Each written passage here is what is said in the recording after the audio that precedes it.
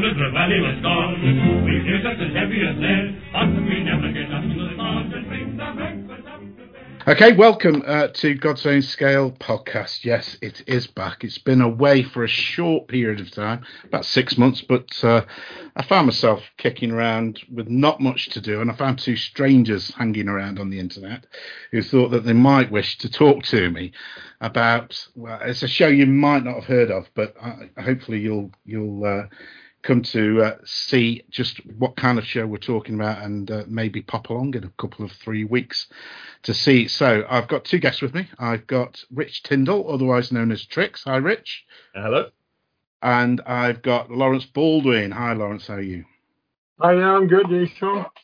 Yes, very well. And it is always nice at this point for a podcast host to know that we've got communication. The tin cans have stretched to wherever we are. The bits of string are taut and the line is clear. So let's hope it stays like that. So, Trix, who are you and why are you here? I'm Richard Tyndall. I'm the man in the background most of the time for the Partizan shows. I'm a geologist and archaeologist by trade. So this is something that I do on the side, just as Lawrence does. And I've basically helped run. I wasn't there at the very start of doing Partizan, but I've basically run the shows with Lawrence for the last 30 years, something like that. Yes. So it's a long time, isn't it? Started off with all thanks to the dear old Mr. Duncan McFarlane of War Games Illustrated. He's the man that got me into it. So. Yeah, I suspect that's not going to be the last time we mention the dearly departed Duncan. But thanks for that. And Lawrence, I know Rich has given you quite a good lead in there, but I guess you've been fairly instrumental in this thing called Partizan as well. Yeah, so the original one was organised by myself and Duncan McFarlane of blessed memory, way back in 1986. So yeah, it's been a while.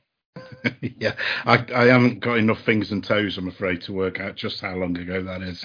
But it's a while, and I'm sure there's listeners who won't have been born then, which is a scary thought. But both of you, it's your first time on the God's Own Scale podcast.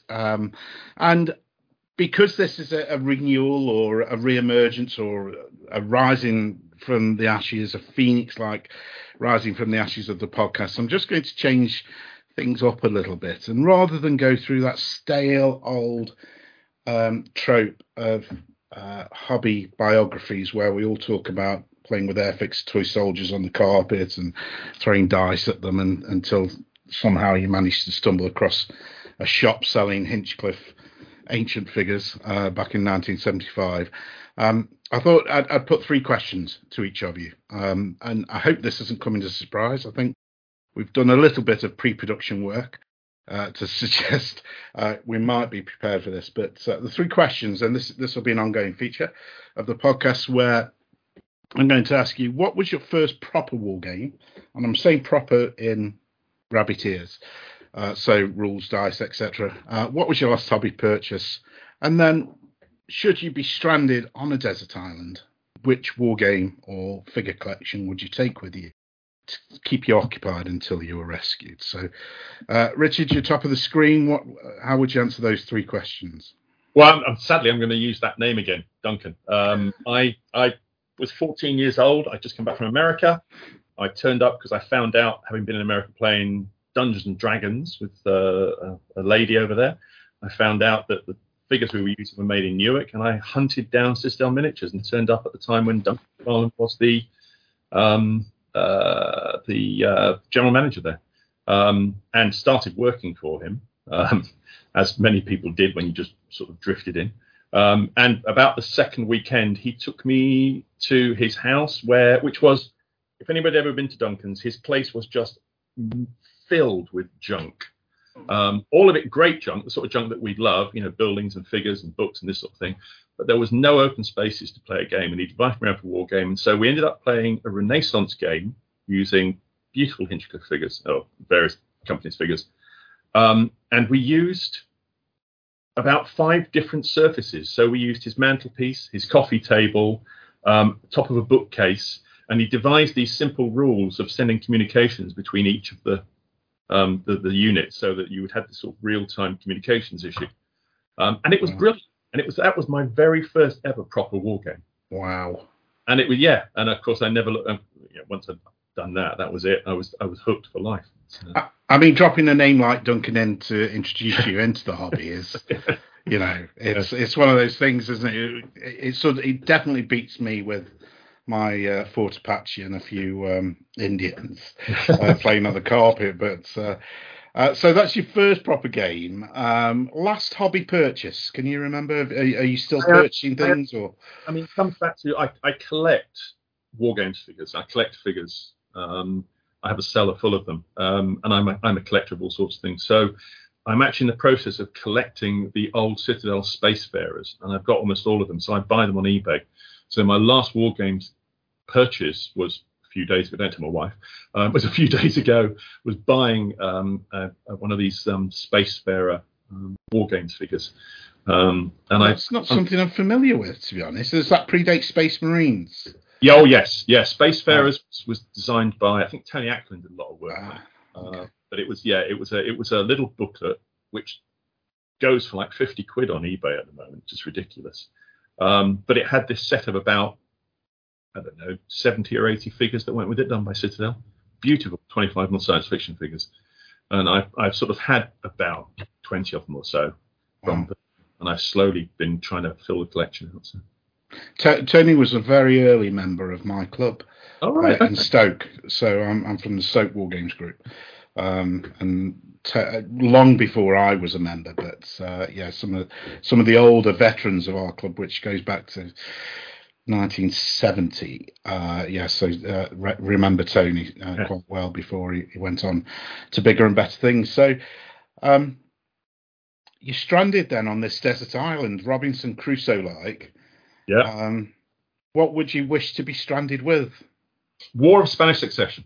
Wow. Again, early on it was sad, Duncan again got me into the War of Spanish Succession. He had a range of figures he was doing, which are all 25mm, so I probably wouldn't want that range, which sounds a bit like a betrayal, but there's so many other great ranges of figures out there now for that.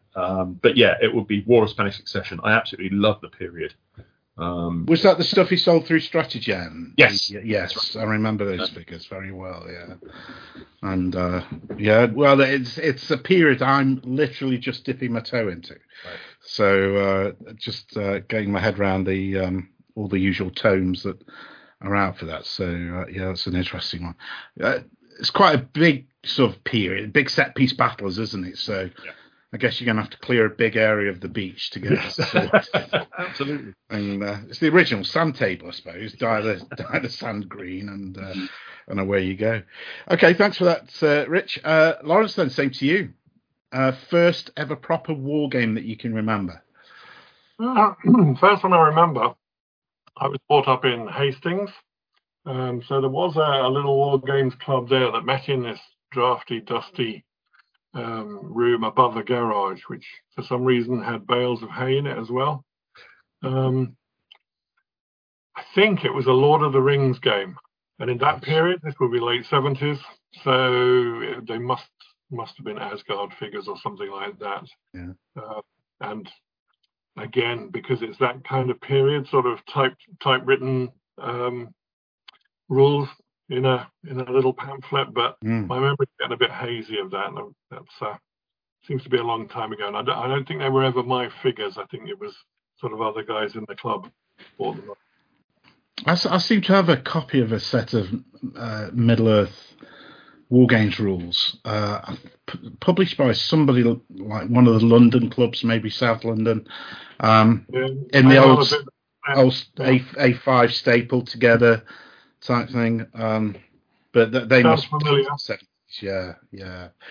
I'm hoping they're worth an absolute fortune, and I'm going to bide my time on eBay because I can't see me ever using them. But so, last hobby purchase. Well, this may shock a few people, but I'm actually quite into the latest Games Workshop Horus Heresy stuff. So I've never played a game yet, and I do have problems with the sort of unnecessary complexity of some of Games Workshop's systems. But I really love the aesthetic of the Horus Heresy stuff. It sort of goes back to almost first edition, second edition Warhammer 40k. So yeah, just like that stuff. I think the last physical thing I bought was a Demos pattern Rhino, which is sat on my table here, half constructed.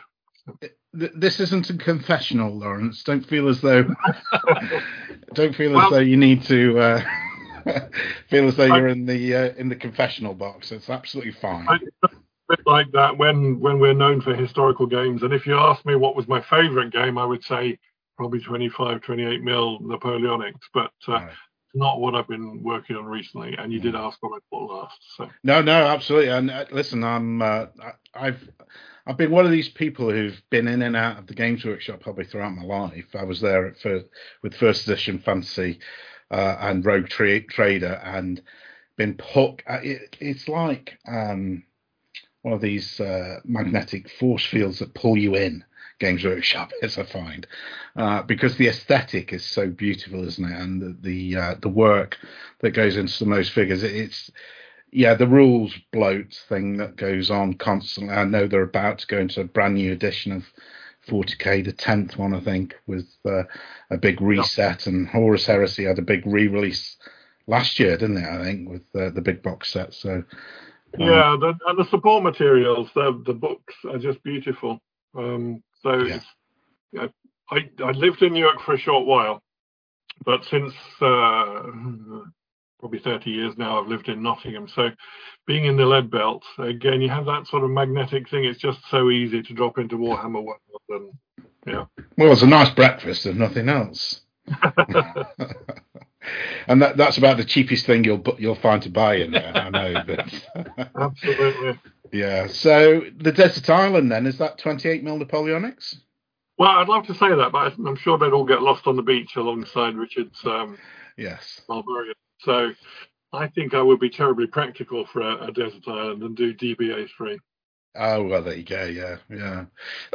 I don't think you're showing enough ambition there, Lawrence, but I admire your attitude there. That'd be good, actually. Yeah, something biblical, maybe. That'd be quite interesting, wouldn't it? Okay, well, thanks for that. That's the first time I've asked those questions, and those are the inaugural answers. Yeah. I'm struggling. Words are difficult today, which is not great when you're running a podcast, but especially an audio version. But we're here to talk about Partizan. Now, Partizan is happening in just under 3 weeks, I think, isn't it? 21st? Yeah. 21st of May, yeah. Yeah. Is that scaring you that it's so close, or everything in control? Richard has everything under control. I've been a bit distracted with other stuff. So, yes, I have only just realised that it's got quite so close and had a bit of a panic today, sending out bits and pieces for my peripheral elements. I saw a post on Facebook saying somebody has reminded me that it's Partizan in 3 weeks. Yeah, that was you, Sean. Thank you. Oh, right, okay. I did wonder. The most important question is you'll find about this is, has anyone yet had the Partizan dream? It's a myth between Lawrence and myself and a few others that we have always had a dream prior to Partizan where everything goes wrong. You know, you turn up on the day and there's nobody there, or you turn up to the hall and it's sort of like my front room, and you're trying to get 50 games into my front room, this sort of thing. And we've kind of got it as one of those sort of like traditions now that as long as somebody has the dream where everything goes wrong, then on the day everything will be fine. So we do actually ask each other each sort of before each show, have you had the dream yet? That's a good precursor, I guess, isn't it? Because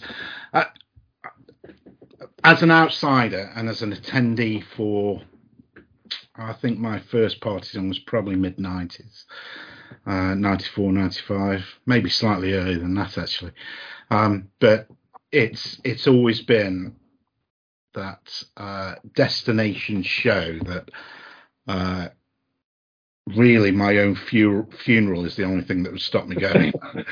Over the years, we've joked about this at my club, that there's been certain shows like the old Triples in Sheffield and Derby Worlds. These were events for us as club members to go to, and Partizan was very much at the centre of that as the peak of the hobby, really. And I don't think I'm over-egging the pudding there too much. We'll get into that in a little bit, but I am interested in the origins of it. Now, you've both said that you've been involved in this show for a long time, and we've also mentioned Duncan, obviously famous as the editor of War Games Illustrated. He was the original editor of Miniature War Games, wasn't he? I think that's right. And then, that's right. So that goes back to the very early 80s, where and of course Duncan was on Battleground, wasn't he? Yes. With Peter Gilder playing. It's either Edge Hill or Waterloo. I can't remember which one of those two. Edge Hill. There you go. And he hadn't changed. That is one of the scary things. Is when that first came up, and you saw him stood there. And bear in mind, I mean, let's go back. Duncan was my oldest friend. I actually realised at the time of his funeral that I'd known him longer than anybody else apart from my family. Because even school friends, I hadn't really got my school friends I still have now, are ones I met in the sixth form. Yes. So he was my oldest friend. But it was really strange to see him leaning over that table and hear him talking. And he must have been in his probably early 20s at that point. And he was middle-aged already. It's terrible to say, but Duncan spent his whole life middle-aged. He never changed, did he? I know. He never changed. I know when he was manning that stand at Partizan and other shows up and down the country, he never really seemed to change very much, to be honest. That show. This is a slight tangent, but that show seemed to be an urban myth for a very long time. It disappeared, and there was rumours that people had got VHS copies or Betamax copies of it through. I think it was Time Tease TV, wasn't it, back in the day? And then suddenly it's appeared on YouTube for everybody to watch, which is great. And to watch Edward Woodward giving some kudos to the whole thing. But anyway, so the Partizan show, when and where and how did that very first come into being? Okay, Either of you. Yeah, I'll take that because I was there. And Duncan, it's an odd one really because we've never had competition at Partizan, but that is actually how it started out. It was Duncan said, look, they're struggling for a venue for the East Midlands regional round for the National War Games Championship, which was a big thing back then. So why don't we do it? And Duncan has, we're talking a lot about Duncan because he's important to both of us, but he had a way of sort of suggesting that other people did things. That's called delegation, isn't it? Well, in modern parlance, it's called empowering. Okay. And he actually did it a lot to lots of people in a very good way. But it does mean that you sort of suddenly come up with an idea and find that you're doing it because he goes, why don't you do it? Which is basically how the Newark Irregular started. Because I moved to Newark from university and I'd seen his address. So I asked, is there a club in Newark? And he went, no, but why don't you set one up? That's how the Newark Irregular started. And likewise, Partizan started off as a very small regional thing. So it had the East Midland regionals at one end of the hall at then what was the Grove Leisure Centre, and a few demo games. I think my brothers came up and did one, and there were maybe half a dozen others, and maybe half a dozen traders. Dave Thomas, I think, will claim to have been there at the very first one as well. So I think probably he and I are the only people left who've been to every single Partizan. Dave Ryan maybe as well, yeah. Because I think that's isn't that where we got Partizan from? Because it was Partizan Press. Three Caliber, yeah. Yeah, we didn't steal it from them. We asked if it was okay to use the name because obviously Partizan is a kind of irregular troop type. So we were thinking of sort of guerrilla warfare, but also it's not a long arm. It's Polearm. kind of polearm. That's it. So you could make a logo out of it, and we kind of liked puns. So So that's where the Partizan name came from. So we ran at the Grove for 2 or 3 years, and then the competition side dropped out, and we moved to Pelham Hall, which, as people will remember, was not great for lighting, which was ironic because I think what helped, well, definitely what helped in the early days, and Richard was on board by the time we'd sort of moved to Pelham, I think, was that Duncan would set up a big lighting rig, get his big old box camera out, and take lots of pictures of the games that were at Partizan. And those would appear in War Games Illustrated. So that kind of led to people making their best efforts because they thought there was a good chance that their demo game might appear in the magazine. So we very quickly got a reputation for sort of high quality, pretty looking games, which we've kind of built on ever since with other things that we brought in. But that's kind of what became our niche. Yeah. Or what made it. I think I've heard Pelham Hall being referred to as Stygian and it's lighting. I never really know what that means, but having been to Pelham Hall many times, I absolutely know what we're talking about. But yeah, I've got many memories of Duncan at the tables with his camera. I don't think it was a box camera. Might have moved on from the box camera, but with the big lights and those huge set piece games that you'd see there. And I think the likes of Trickett and Whitehouse, Paul Trickett. Yeah, Paul Trickett. Yeah, absolutely. Yeah. And I know one of them sadly died. I can't remember which one, but some of their games like the Seat Wars, those kind of things, these massive efforts with 28mm figures from flank to flank on huge tables, it just absolutely became the byword for what Partizan was about. But back to those early days then. So at the Grove Hall or Centre, did you say? It was Pleasure Centre. Yeah, we were right next to the swimming pool. Right. And how was attendance at those early shows? I think it was driven by the competition. So I think probably maybe 150 for the first couple of shows. Mm-hmm. Obviously, we got free advertising in the mag, so that helped. But pre-internet, so people are relying on the magazine, aren't they, for dates and locations for these events, and no sat nav as well. Actually, people have to rely on the very old-fashioned way of getting around, I guess. Did have the advantage for me is it was next door to my school. It was actually the school hall in which I did all my exams. Right. Okay. So yes, I used to walk in there and have a combination of because it was I first show was just after I came back from university, but I walked into the show the first time and sort of cold sweat went down my back. brought back all those memories. Yes, all those fears. Yeah. So I guess you outgrew the Grove Centre then, did you, and moved to Kelham. How was that transition? Because Kelham's was a large conference centre, wasn't it, essentially? Well, yeah, it's an interesting building because it's not as old as it looks for a start. Wow. I assumed it went back to the Civil War. No, well, there's been buildings on that site since the Civil War. Right. The actual main building is Victorian. Okay. That was put up by the same architect. I can never remember his name that built St Pancras. Yeah. So yeah, the architectural features are very similar to that sort of heavy Victorian Gothic look, which I love. It's the only thing I really miss since we moved to the showground. But we started fairly small. So if you remember, the Kelham Hall sprawled, but the first couple of shows were only in the dome section, the main area. Yeah. As we started to get more and more demand, then we moved to the carriage court and eventually to the rooms further down as well. So it's where it was lucky with me, because I think I mentioned earlier that I got married there. So as part of being married there, by this time I'd taken over doing the floor plans and stuff.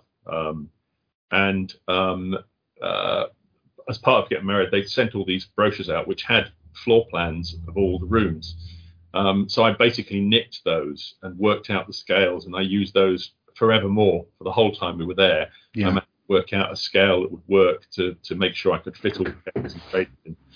That sort where it went from there, basically. So, but it helped us to the extent that the place had originally been a seminary for monks, which is where we got our spiritual home of wargaming. Okay, yeah. Those little puns that we like to do. So. Yes. No, I like that. I didn't realise that. That's interesting, and it does surprise me that it's Victorian, the building. But yeah, I've got many fond memories of driving up the driveway, hoping I can find a parking space, and knowing that the end of about a 2.5 hour drive was at the end, and the fun was about to start. Generally, about half a dozen of us would travel up in a couple of cars there. So that was Partizan, but then when did second or the other Partizan come along? Yeah, I can't remember the exact year we started. It sort of fades into the midst of time. Yeah, it was probably early to mid 90s. So probably after about 6 or 7 years after we'd started the main show. We then probably 3 or 4 years after we'd moved to Kelham Hall. Duncan was the worst businessman on earth. As many I've heard this before. Yes, but he also was very good at marketing, and he understood that there was scope for us to have a second show, and really it was all about being driven by business on that side. So with the sort of the fact we had so many people who wanted to get in and trade. And at that point, we were starting to get to the point where back then, we had so many people who wanted to actually put games on that the second show sort of was kind of an overflow to start with. Okay. But it was designed in the end, to be honest, over years it's turned around so we have the same people in terms of trade. We get the same invites out to everybody at both shows. But that was initially, it was kind of this thing. There were lots of people who couldn't get into the first show. We were trying to sort of accommodate them for the second show. And then you were asking, you mentioned earlier when we were talking about Hammerhead. So in those days, there was sort of the Irregulars has been, and Partizan has been slightly weird. It's really only been run, although the Irregulars was quite a large group, the show was only really run by 3 or 4 people. Because everybody else was willing to turn up on the day and do it. But necessarily, you can only have 3 or 4 people organising a show in terms of organization. So there was this sort of this little junta of myself and Lawrence and Duncan and John Lang. And John Lang, who was Rafferman, Canadian Rafferman, who moved to Newark in the late 80s, he was very keen on us having a fantasy and science fiction show. And so that's how Partizan was born. That for 5 years, something like that. And in that period of time, that was also during the period of time when Duncan really sort of dropped out of the running of the shows, and John sort of took a back seat. And instead, it was just basically Lawrence and I. And we got to the point of saying, we just can't do this. We can't run 3 shows a year. Yeah. You know, it's a huge amount of work.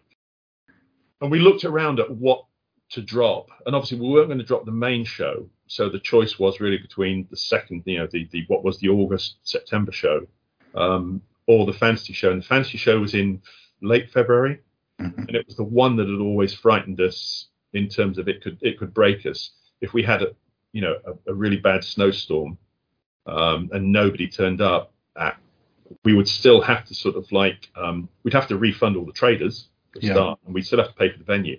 So it was the one that could really sort of break the bank on the show. So that was the one that we decided to drop, really, which was a shame because we liked the fact that there was this fantasy and science fiction show to try and accommodate, because we're very much into trying to spread the love kind of thing.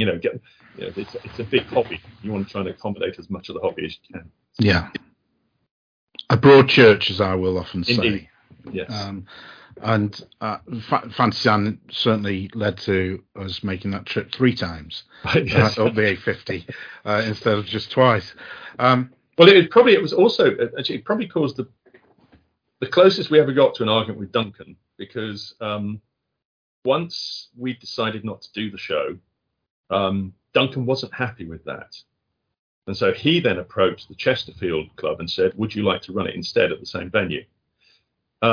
Which we were kind of, well, in the end, it's not our show. It's nobody's choice. It's absolutely fine. But we kind of thought it was something we would have rather he hadn't done. I'll put it that way.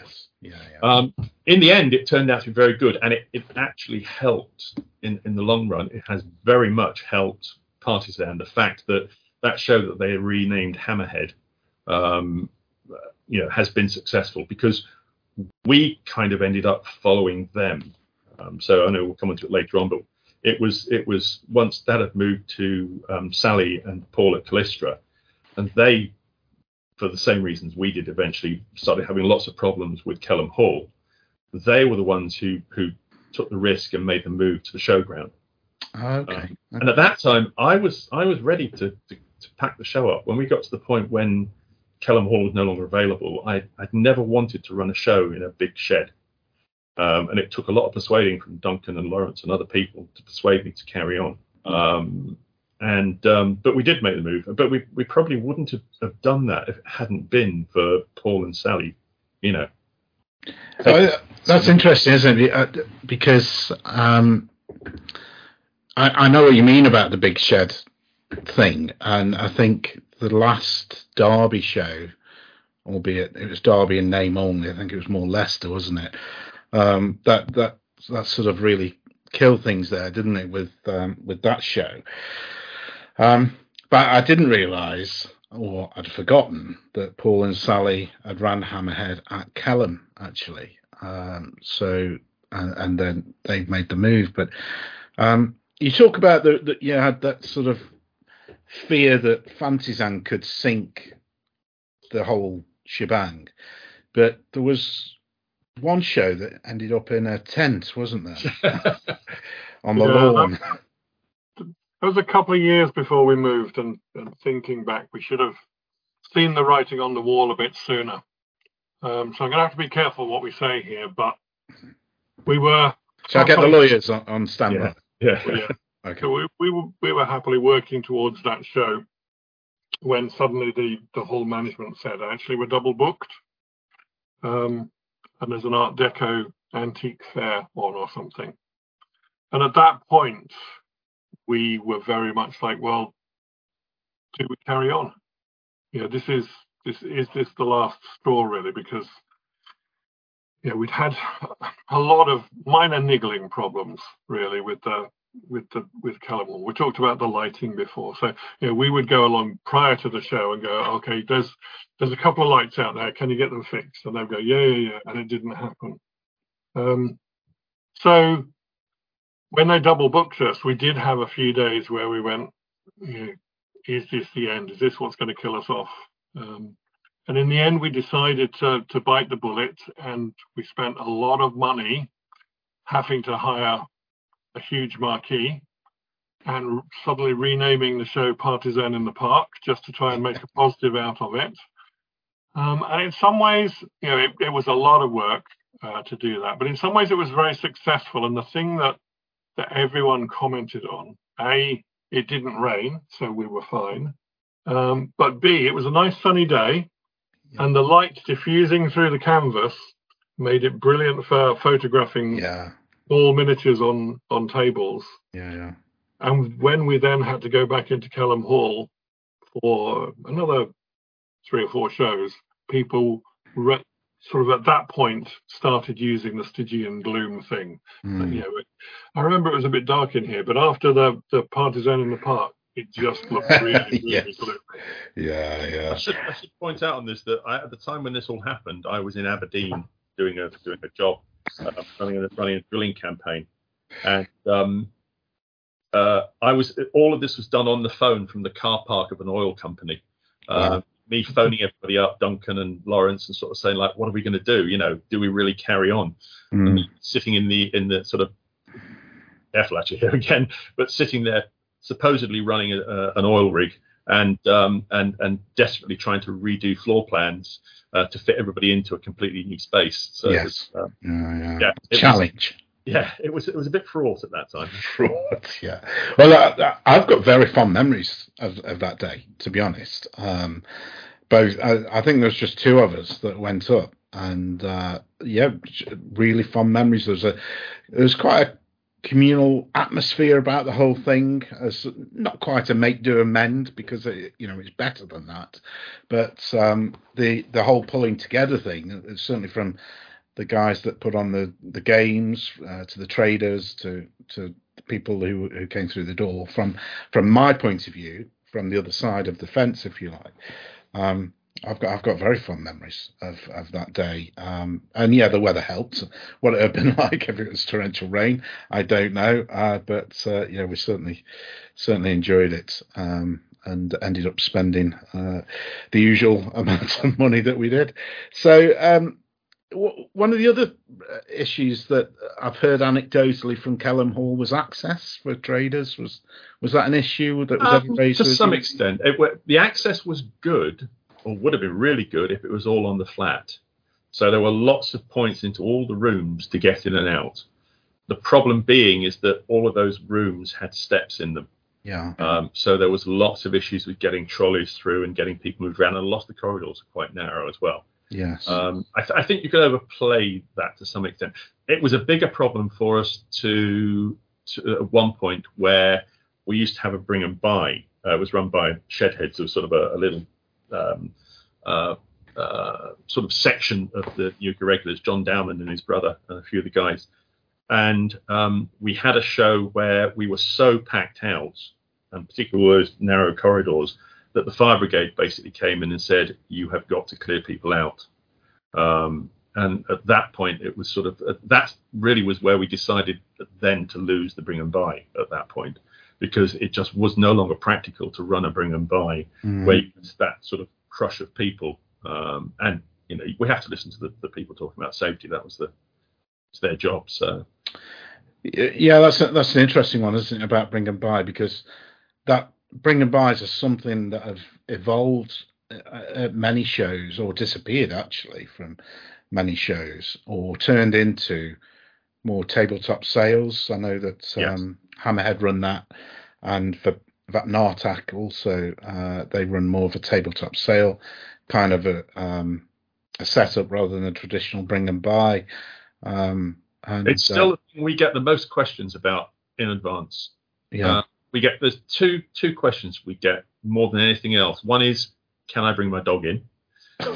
And for the record, the answer is yes, as long as they're well behaved. Okay.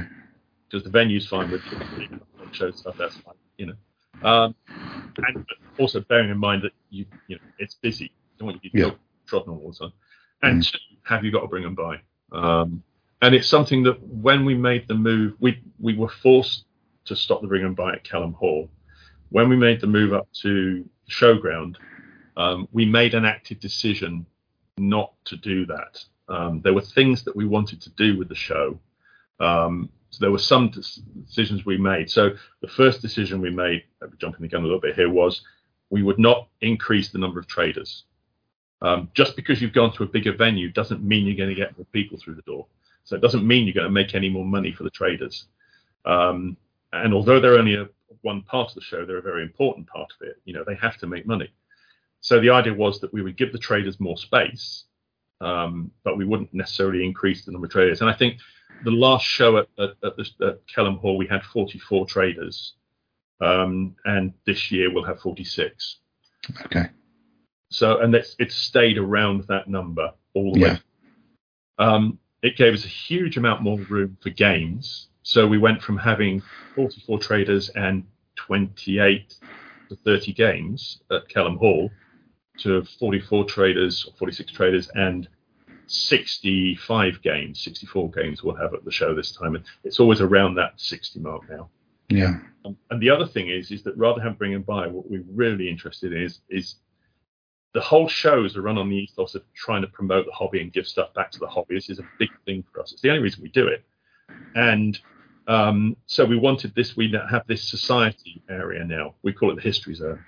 Basically, it's where the societies come along and basically they can promote their societies free of charge.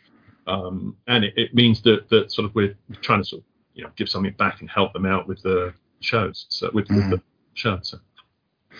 Well, let's get on to the Newark Showground proper then. So you mentioned that it was Paul and Sally that made that initial move, but was it a risk for you to take the show to somewhere like the Showground? Was the logistics different for you? The costing, was that different? Yeah.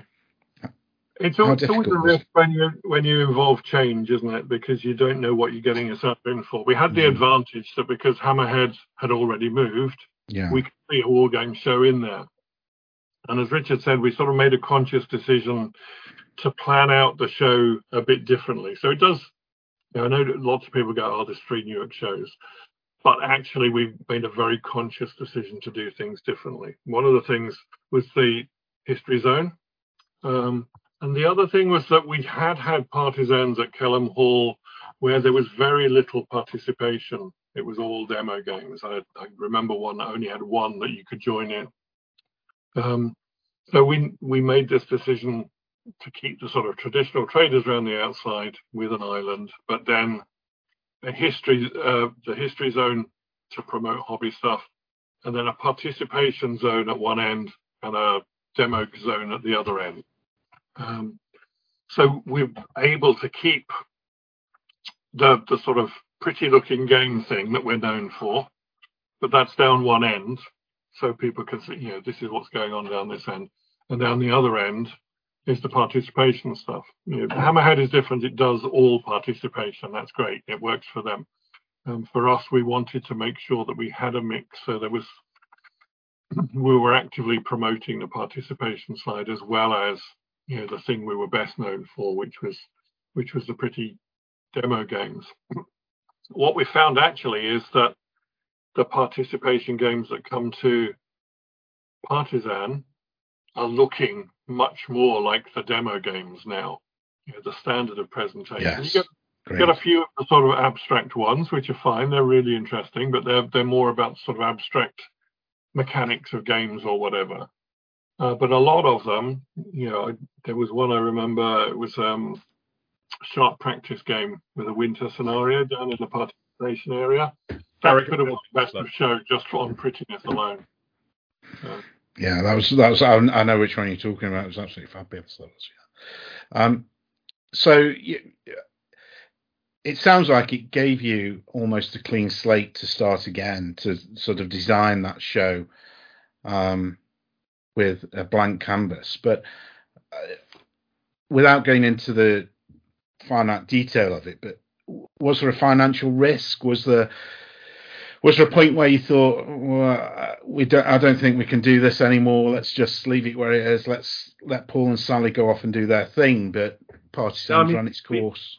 We have an advantage, which I think most people are aware of, which is the fact that there's a strange history of the irregulars insofar as the club ceased to exist many years ago. Basically, most people moved away. People who are key, who we still see and we still game with, but they're no longer in Newark. So James Morris, I think the closest one is Steve Jones, who lives just down at Long Bennington. Duncan had moved away to Nottingham. Lawrence was over in Nottingham. So the irregulars as a group had ceased to exist for a long time. And we found ourselves in this strange situation where Lawrence and I run the shows, but we don't own the shows. It's not our show. Now that has a disadvantage to some extent, and we've corrected that with sort of trying to normalise it with a sort of community interest company thing, to make sure that we're on board with tax people, all that sort of stuff. So that's all fine. But the thing is it also means that there's nobody taking any money out of the shows. So everything that the show generates goes back into the show. Okay. And that gives us a huge advantage. It means that we don't have to worry about, we're using this money to support a club or, for anything like that. We're not having to make a living out of it. We both have good jobs. So basically, it's not difficult if you run a show well, to make it financially viable to the extent that it will carry on running. It's not something you would ever sort of really make a business of, but it's certainly something that's viable to generate the income to make the show. And we have a basic kind of thing.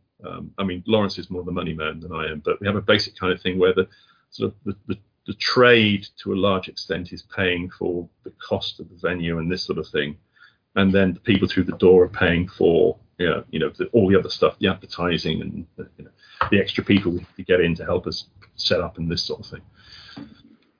So we're okay. It's not something, we're not in a situation where we make sure we keep everybody on the right side of tax and all that sort of stuff you have to worry about.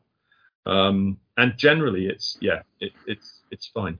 Yeah, it just struck me that I've been aware of the entity that is Newark Irregulars, and by the way, that old website with all of the links to clubs around the world, really, and all the other shows and etc. used to be my go-to place. But so I've been aware of the Newark Irregulars as an entity for a long time. Yeah, I am doing that. That existed long after the Irregulars. So I did all of that. Right. And I've been the website sort of, we had issues with the website, so we sort of completely rebuilt the website. We had issues with web designers and people like this causing us problems. So basically I started again, and the calendar, for example, is now up there again. Okay. And I will resurrect the links. I actually some people can still get onto the old site, which is very confusing, particularly traders who have changed. Some of the companies have changed ownership. Yes. They keep sending me emails saying, so apologies to them, saying, can you change this? And actually, no, I can't. I need to try and stop that completely and restart. But that is an ongoing project which will resurrect very soon. It is something I'm working on. So we're talking about going back to, I think, early 2000s, I guess, and the first rush of war games companies getting their own websites and the links, and clearly social media has taken over a lot of that function now, I guess, with the advertising and the publicity side of things. So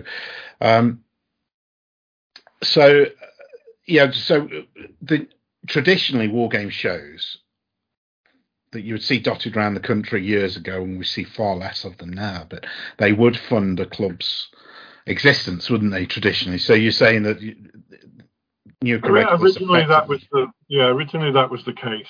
Yeah. They would do the organising, and then everyone would pile in on the day and help out, and that was the justification for they were effectively earning their membership. Yeah. When we were running as a physical club and having to pay the Scout Hall for weekly meetings and stuff, then the money did sort of churn over that way. Now we just do a sort of we make a small surplus each year, and that's all plowed back into the show. We haven't raised traders' fees or entrance fees for a while, because at the moment we don't need to. If the prices go up, then we'll adjust just in order to keep going and to make sure that we still make a small surplus. But because there are lots of things that people don't think about that you need to pay for. So table hire, paying for the awards. We never used to have awards, for example, but we have those now. So you've got to buy those. You've got to have them engraved and all that kind of stuff. Liability insurance, we do that properly, because many years ago, one of the table blocks that we use, Richard's wife Liz, and gashed up quite badly. So we're quite conscious that you need to do things properly. Yes. So that's where the sort of finance side goes, really. So for me, again, as an attendee, the show was going strength to strength to strength. You'd settled the main Partizan show in May. You were just about to move the other Partizan to October, which was that deliberate positioning to fill the Derby gap? Yeah, well, we always had the second one sort of late August, beginning of September. When it became clear that Derby wasn't going to be resurrected, we said, okay, we'll take that slot, because it gives us longer time period between the two shows. it's an established slot on the circuit, and you do have to be careful about not clashing with other people because we're well established.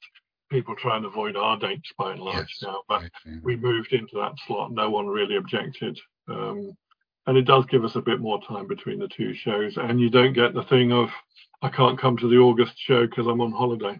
Yeah. But I think also the landscape of the calendar that you're talking about there, Richard, is changing, and a lot of the shows I've fallen away for whatever reason. The likes of Triples, the likes of Derby, and a lot of the smaller shows that we would see. I mean, there was a point, I think, 20 years ago where I could probably 3 out of every 4 weekends I could be going to a war game show somewhere in the country, but whether or not it's market forces that have made that rationalisation, or people have lost interest, or people have moved on and people can't be bothered to actually put the work in, I don't know, but I think the show scene's a lot different. Yeah, there's a couple of things. Triples and Derby have proved that it is possible to mess up a well-established show. Yeah. And it isn't book the table, book the hall anymore. If you don't do it right and you don't put some thought into it, then things happen. I'm not going to go into why Derby and Triples failed, but we work quite hard on continuous improvement. It sounds like business jargon, but we do. We make a conscious effort not to stand still. We're constantly fiddling around with, can we do this better, or what's next, that kind of stuff. Whereas it's possible to stagnate, and at least one of those shows did, and the other one was messed up by poor management, probably. Sorry, Richard, go on. I was going to say there is an element of that also. If you can't take people for granted. There are 3 elements to any show, and that's the traders, the games, and the people who come through the door. And you have to have all of those 3 in mind all the time, because as soon as, particularly with some of these shows where they start to take advantage of the traders, particularly where they're poorly treated, where that it's expensive, and they feel that they're being taken for granted. Once that happens, your show's in real trouble at that point. Yeah. And the same goes for the games and the people through the door. I mean, it's interesting getting emails from people saying, "Would you allow me to put on a game at your show?" And our attitude is exactly opposite. It's like, we would be delighted to host your game. It's a word I use all the time. We're hosting your game. Because without those games, Partizan is nothing. Yeah. The same way as without the trade, Partizan is nothing, and the people through the door. So you've got to always, people are asking, do I need to pay to come in to put my game on? Well, no. We're grateful for you actually putting all that money and effort into actually coming down to put a game on at our show. So because we can't exist without you. So it's I think we've said in the past, it sounds terribly academic or whatever, but actually what we do is curate a space for the show to be, and that feeds into what Richard's just said, that we don't put Steve who helps us now with the organization often puts on a game, but apart from that we're reliant on other people creating the atmosphere and creating the great inspirational games that we're well known for. And every time the Partizan dream we talked about earlier, there's an element of, what if everyone turns up with a tablecloth and bits of scatter terrain this time? Imagine the Perrys doing that. My God. It's not going to happen, but no. You Partizan, would it? So, well, there's a challenge actually if Alan and Mike were listening. I think also if you look back to the likes of Derby and Sheffield, maybe it was the death knell of the 2-day show, and whether or not there's enough interest or enough support within the community. I can't actually think. Do we have a 2-day show left? Maybe one of the Britcon has just moved to Nottingham, but they're based around a competition, aren't they? So they certainly from last year, busy on Saturday, almost like a regular show, and then Sunday pretty much just the competition gamers. Yeah.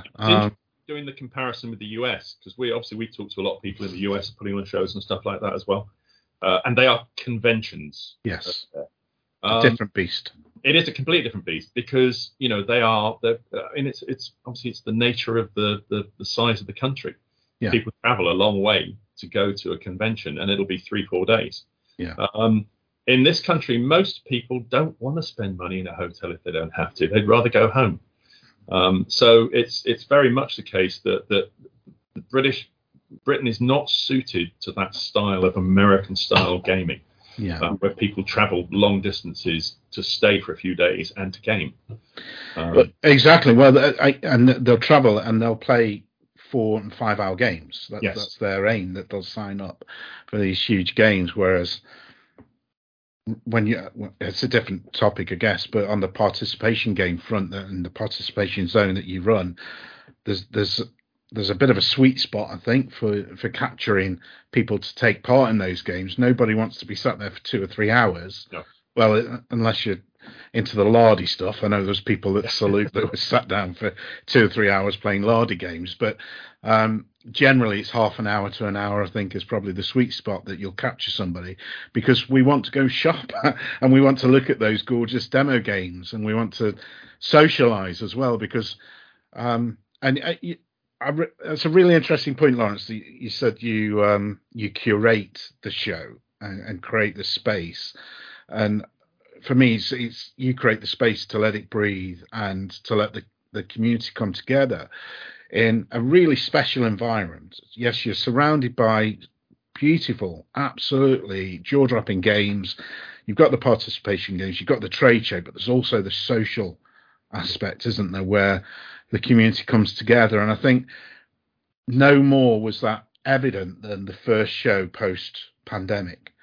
Pandemic is a topic I wanted to talk about, because I don't know how much strain that put on the show and how you were feeling about it coming back after the pandemic. But that first show that you put on post-pandemic, I think I'm right in thinking the numbers were pretty okay for you through the door. Very good. Yeah. Yeah. We're very lucky with that. I mean, the pandemic, Lawrence can talk about it a bit more in a minute. But for me personally, the pandemic was hard, not because of the pandemic, but during that gap that we had between the last show in August in 2019 and the first show in 2021, I think it was October 2021, we lost 4 of the irregulars. We get upset now, sorry. Yeah, so I'll take over then. It was unfortunate, really, that we just had a series of personal losses, members of the club, who for various reasons passed away, and quite unexpectedly. So that was difficult. I think the thing we tried to do, and you're right, the social aspect was really highlighted by the pandemic.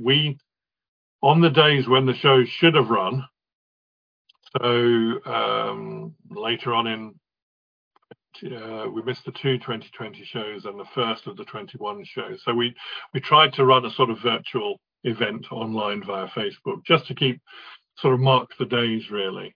Partizan in the Cloud. Yeah, that was the one. Just to keep connected, really, because we've always very much seen Partizan as a social function. My ethos for running the show has always been it needs to be the kind of show that I would want to go to. So friendly people on the front door, for a start, sets the atmosphere. And friendly, there are lots of people at Partizan that I recognise, and I probably know their names because they're Facebook friends as well, but I probably wouldn't be able to go, "Oh, hi, Henry," or Henry I would. Yes, but, yeah. I would Henry recognise aside. your face, for example, and not remember the names. There are loads and loads of people like that, and we also use that to judge sort of who's here. So it's odd when familiar faces suddenly aren't here. And there's been 1 or 2 losses that I think a lot of people have felt throughout the community, but I found it quite an emotional time walking back through the door of Partizan, because I can generally, if I didn't watch myself, I would spend the whole day talking to people and not doing anything else. And I'm sure you guys are the same. Particularly since I started the podcast, actually, there's 2 or 3 people that I always traditionally meet up and have a chat with. But it was a real emotional time, because wargame shows have been a huge part of my life and part of my hobby since I was old enough to go to a show on my own and make my own way there, which would be the late 80s. And a very close friend of mine passed away a while ago now, but he was a constant companion up and down the motorways of this country long before sat-navs, and we would get lost every single time. Most famously, we went down to Kensington Hall for Salute and left, got in the car, and we're driving for about an hour just chatting away, and realised instead of heading north, we were heading west, and ended up in Reading rather than closer to Stoke. But and lots of stories like that. So the community aspect of this hobby, I think, is perhaps understated sometimes. And when you go to the shows and meet these people who you haven't seen for a long time, or spoken to for a long time because of the pandemic, then it was quite an emotional time. Yeah, it's one of the things that we were talking about the 2-day shows thing. I suppose there are 2 things that ideally I would love to have in a show, which I don't think you could ever probably do in the UK. One is I'd love to have a show that close to Christmas that everything is sort of Christmas themed. So it's been my big thing. I've always loved that idea. I like that. Yeah. I'm going to give you a thumbs up for that. I have all sorts of weird ideas about that. But the other one, actually, is I've always loved that thing of sort of the shows going on into the evening and people, gaming together and talking together and this sort of thing. Mm. This is why we little segue into one of the things that we've done over the last few years is one of the irregulars, Anthony Foxy, he started a board game cafe in Newark, or a gaming cafe in Newark. And it's become it's almost resurrected the irregulars. So lots of the old irregulars have started back to that. One of the things that we're doing now is the night before each Partizan show, we have a dedicated sort of evening for people, anybody who's coming to the show, who's staying the night before. So mostly traders, but some people who are just coming to attend. Then it's open house and to come along and sort of just sit around, have coffee, have drinks, board games, this sort of thing. So, and we're not getting a lot of people coming as yet, because I think it's taking a while to take off. But it's something I think it's worth the investment in, because again, it's part of that community thing. It's part of the social fabric of wargaming, which is what I like. So. Well, again, from my experience, I can stand at a demo game and chat to people that I've been chatting to for 5, 10, 15, 20 years in some aspects, who've put games on at the show and will recognise each other's face, might not know each other's name, but and traders that we've all known through the years, and obviously some have moved on or are sadly no longer with us, but there's a real, it feels so much more than just either a shopping trip or going to look at some pretty games. There's a whole other aspect to it, I think, that keeps certainly Partizan special, and I think location has a lot to do with it as well, because you're dead centre of the country, so easy access from north, south, east and west. That really helps, I think, to draw the people in, although some southerners are still fairly nervous about travelling north of the Watford Gap. I know that crops up from time to time, but that community thing, I think, is massive, and it's kudos to you guys that you do create that space and you do curate this show and are aware that this is a precious thing that you've got in your hands. And let's hope, God forbid, another 10, 15, 20 years time that there's another Lawrence and another Trix somewhere who's going to be carrying that baton, because it'd be wonderful to keep it going, because this hobby just has changed, hasn't it? Social media, War Games magazines aren't quite the Goliath that they were, I think, 20 years ago. They aren't our only contact with this hobby. You very rarely go to a show these days and are surprised by a release from the Perrys or from Rank or from Old Glory or whoever it is. You know about it already. It's nice to see it in the flesh, but you're very rarely surprised by anything. I think that's one of the things I miss, actually. I have to say, if there's one regret I do have with regard to the shows, is particularly with Kelham Hall time. You would go to a show, and this is before the days of the internet, and Dave Thomas or Andy from Old Glory, they would have these huge glass cabinets filled with the most beautiful painted figures. And they was as nice to sit and look at those as it was to look at the games. Yeah. Had rank after rank of these beautifully painted figures. Mm.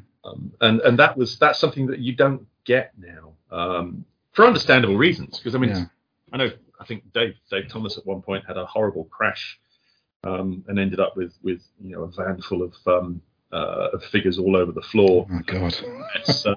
Knowing what that display that he used to take around, that must have been heartbreaking. Yeah. So, and it's just not practical, because one thing I would be sad to see is it is creeping in a bit is the people not taking anything to the shows really and having the stand as a pickup point for stuff that people have ordered before they get there. Yeah. And that is creeping in a little bit, not in its entirety, but it's something that I'd hope would be avoided, because you still need to have that ability for people to come and have a look, and sort of see stuff. Yeah. It's an amazing thing, and I really do take my hat off to the effort that you guys, and I know there's a lot. You clearly it's not just you two putting the tables out on a Saturday night. There must be a whole army of people that come along and. There aren't that many, to be fair. Really? There's only about half a dozen, probably. Yeah, half a dozen of us. Doing it. Have backs of steel. My back's just aching thinking. No, there are. Obviously, we spoke about Tony Ackland earlier. Tony still does all the adverts for us. Right. He's in Cornwall now. And we've got. It is nice that for even though there's people that you don't see from one end of the year to the next, except for Partizan, there are the regulars who will still turn up, even though there isn't a club anymore, and they'll turn up in the afternoon or on the morning of the show and make an effort of helping traders with stuff and bringing stuff in. There are still plenty of people out there who are sort of putting themselves out to help the show. Yeah, so it's coming up, isn't it? Very quickly. We're going to be here and seeing each other in person. Maybe I might come and tap you on the shoulder and say boo for the show. And I've seen the list of games that are coming. We've got a lot of the usual faces there and some new ones, no doubt. We'll all get one. That one thing on the magazine, just very quickly. When I used to go to the show and you'd see the photographs of the games that Duncan took and put in the magazine, we don't see that anymore, do we? We don't see the photos quite so often. We see the odd show report, but... Yeah, I think that's moved on. So you'll find the magazine editors, for example, taking photos and uploading them to Facebook Live during the day. And the thing that on our own Facebook page we'll also look out for is people doing podcasts, people doing YouTube videos and stuff like that. So normally, in the week following Partizan, our page will have half a dozen, maybe a dozen links to people who've done video blogs or podcasts or regular old-fashioned written blogs, and I think that much more immediate reporting is part of how the world has changed, and we use Facebook ads as well as magazine ads and all that kind of stuff now. So it's just keeping up with the world. It is. The landscape has changed. There is a point to make with that, though, that interestingly, I know that both Guy at Wargames Soldier Strategy and Dan at Wargames Illustrated, what they will do is they'll come to the show. We use them along with Henry, as our judging team for the best in stuff. But they will see games they like, and then rather than taking the photos there, for the magazine, they'll quite often talk to the guys and arrange for photo shoots afterwards. Yeah. So a lot of the people still coming to the shows are making the contact with the magazines to get the games in the magazines, just not have with the photos taken at the shows. So, it's not that.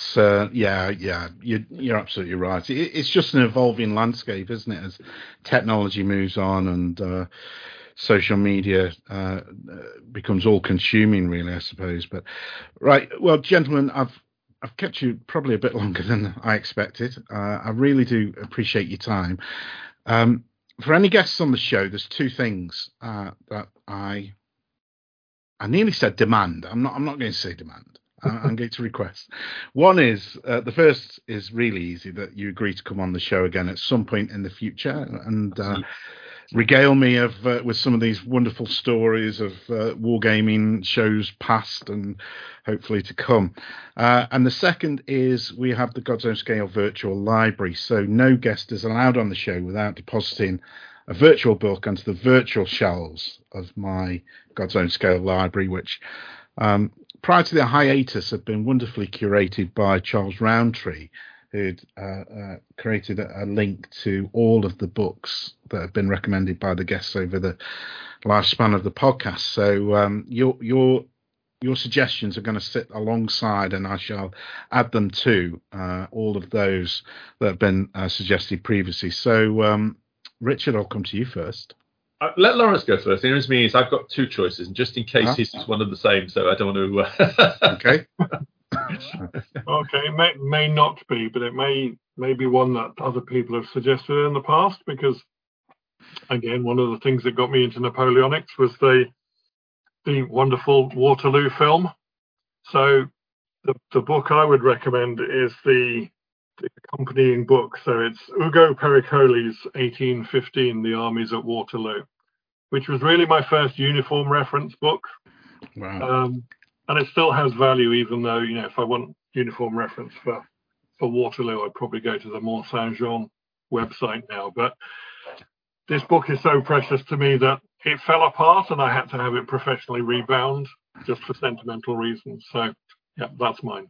That's wonderful. You didn't even want to go out and get a new copy of it. You needed to keep the original. It would have been cheap to go on eBay and get a hardback. But yeah. And which range of figures would you have been painting with them back in the day?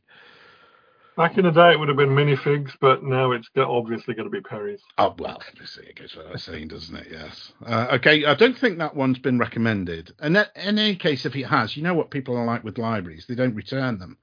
They return the books and they take them off the shelf. So that'll sit very nicely in the W section. Thank you very much for that, Lawrence. Richard, over to you.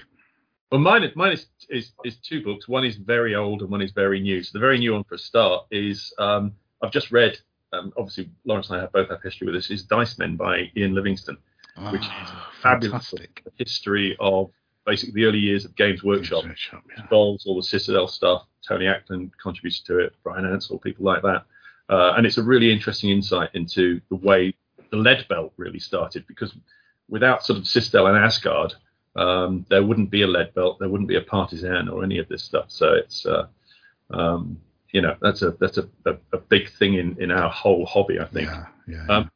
Going back the other end is, I actually brought it downstairs. Is I said earlier about my first ever war game was with Duncan, was the Renaissance stuff. But prior to that, when I was a kid, I had bought and tried to play a book called Operation Warboard by Gavin and Bernard Lyle, which is how to fight World War II battles in miniature.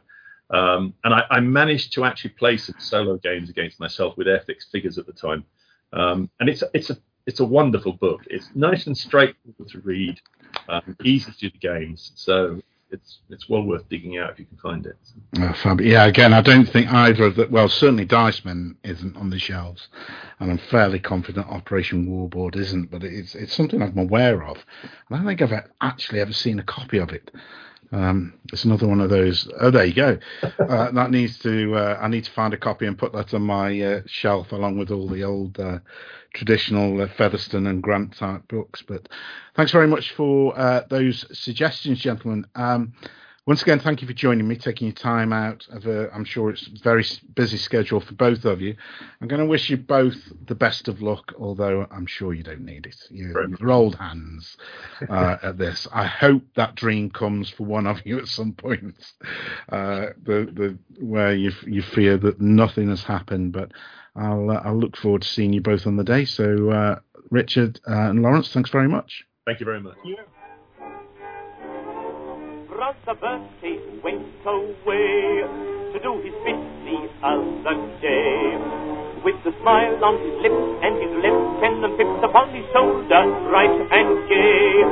As the train moved out, he said, "Remember me to all the birds." Then he wagged his paw and went away to war, shouting out these pathetic words: "Goodbye, goodbye, wipe a dear baby dear from your eye. Though it's hard to part, I know, I'll be sicker than death to go. Don't cry, don't sigh, there's a silver lining in the sky. Bonsoir, all things, cheerio, chin chin, na-boo, toodaloo, goodbye." At the concert down at Kew, some convalescent dressed in blue had to hear Lady Lee, who had turned 83, sing all the old songs she knew.